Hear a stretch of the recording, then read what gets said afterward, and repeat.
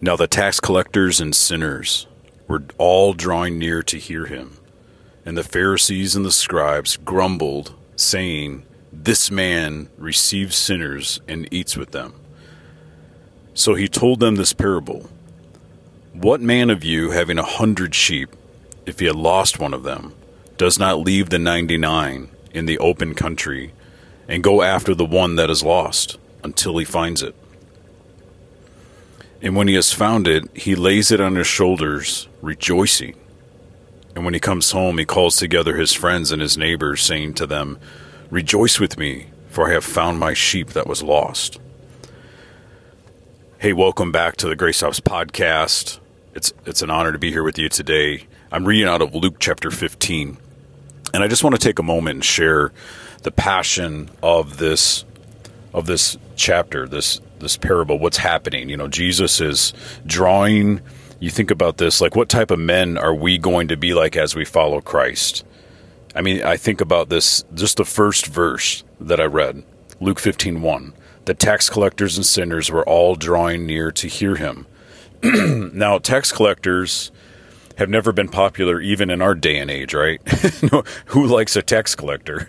Who likes anything with the word IRS on it? You know, that kind of stuff. So they just have always had that reputation. And, you know, tax collectors and then sinners, one version I like says notorious sinners. You know, you just think about this.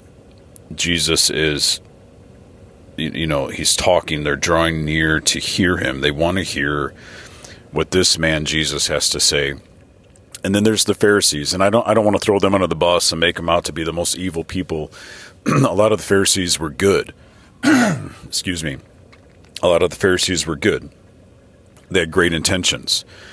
They had a great assignment to keep, you know, the Word of God pure, and so they're not necessarily doing anything bad, but they're going up against some of the laws of society, dietary type stuff, and just clean and unclean. You know, who you can hang with, who you can't hang with, and they're criticizing Jesus, and they're missing the point. And Jesus is showing them the point that they're missing, and he goes into this parable about a lost sheep. You know, you all would leave the 99 and go to the one, and then you would rejoice. You know, he's talking about this rejoicing. Like, if someone loses a coin, he goes into a coin. They would sweep the house, move the furniture. They would find the coin because the coin has value. The sheep has value, and when you find these things, you would rejoice.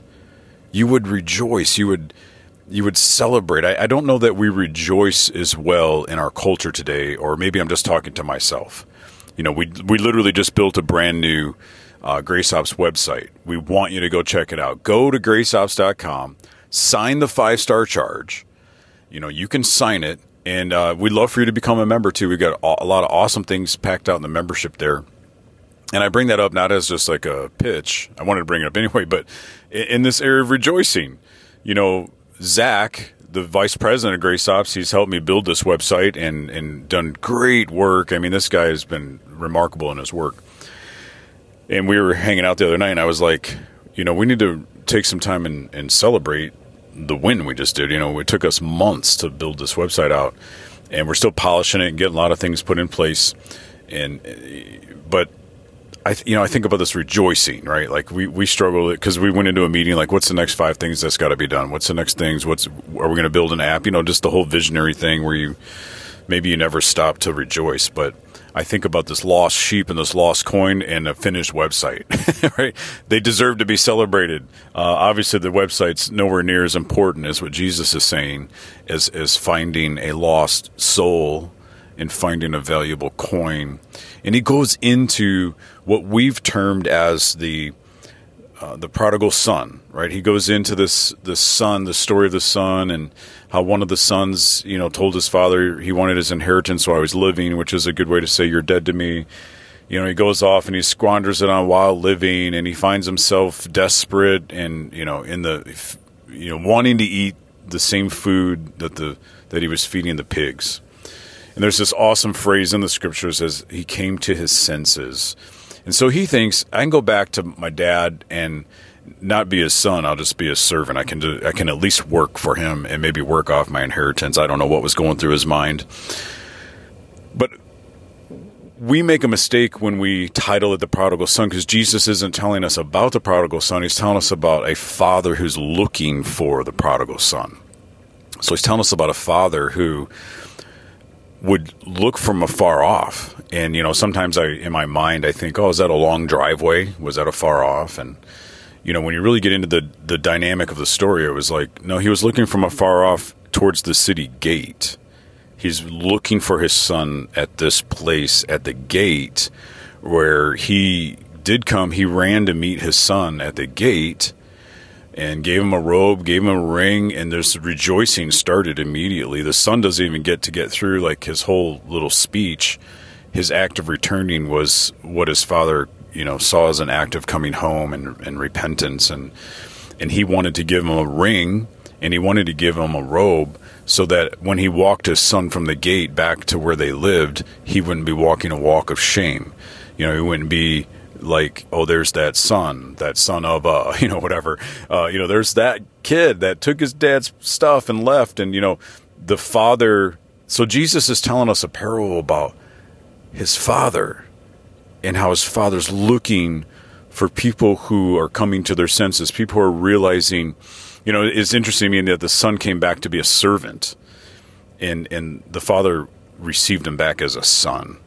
And I just want to bring that to us today in our Grace Ops culture as men. Like, what kind of men are we in our current day and age? Because if we love God, this isn't just God's doing. We're also partnering with him, right? We're also looking for lost sheep and those lost coins. Like, I get the whole parable. And if our Father's looking for the prodigals, if he's looking for the lost, damaged souls of society, how are we meeting them at the gate? Are we diligent enough to see from afar off? I mean, how do we fit into the story, right? Like, how am I bringing God's reconciliation into the earth? And it's not easy. It is not easy. Truth in this day and age is brutal. I'm sure the truth has always been brutal to a certain measure. But in this day and age of lies and propaganda and all kinds of twisted, evil things slithering into the church culture, slithering into all types of systems, political systems, business systems, everything. It's like, I'm still supposed to have this redemptive, powerful energy alive in me of looking, being alert, being ready to give out rings and robes and welcome sons into the kingdom of God. So today, I just want to ask you, like, how do you see yourself fitting into this story? I just want to pray, Father, open our eyes to what it means. Help us to see the power of how you rejoice when sons and daughters come home, when they come into your kingdom. Father, give us a taste of this in our hearts and our minds, and help us to be renewed in this steadfast faithfulness that you've called us to in the earth. Help us to be renewed, to be good men, bringing your reconciliation to the earth, entering into the same type of energy that our Father is working in and through in the earth, this energy of redemption, this redeeming of all things. So, Lord, help us to see your rejoicing over us in our life. And help us, Father, to move forward, advancing your kingdom in your name with great love, power, and reconciliation as we move through a lost world that's in desperate, desperate need of your kindness and your lordship, your leadership, all the powerful things that you offer us. We need you to father us. Help us, Father, today to bring men and women, sons and daughters into your kingdom. Amen. Well, hey, until next time, live upright.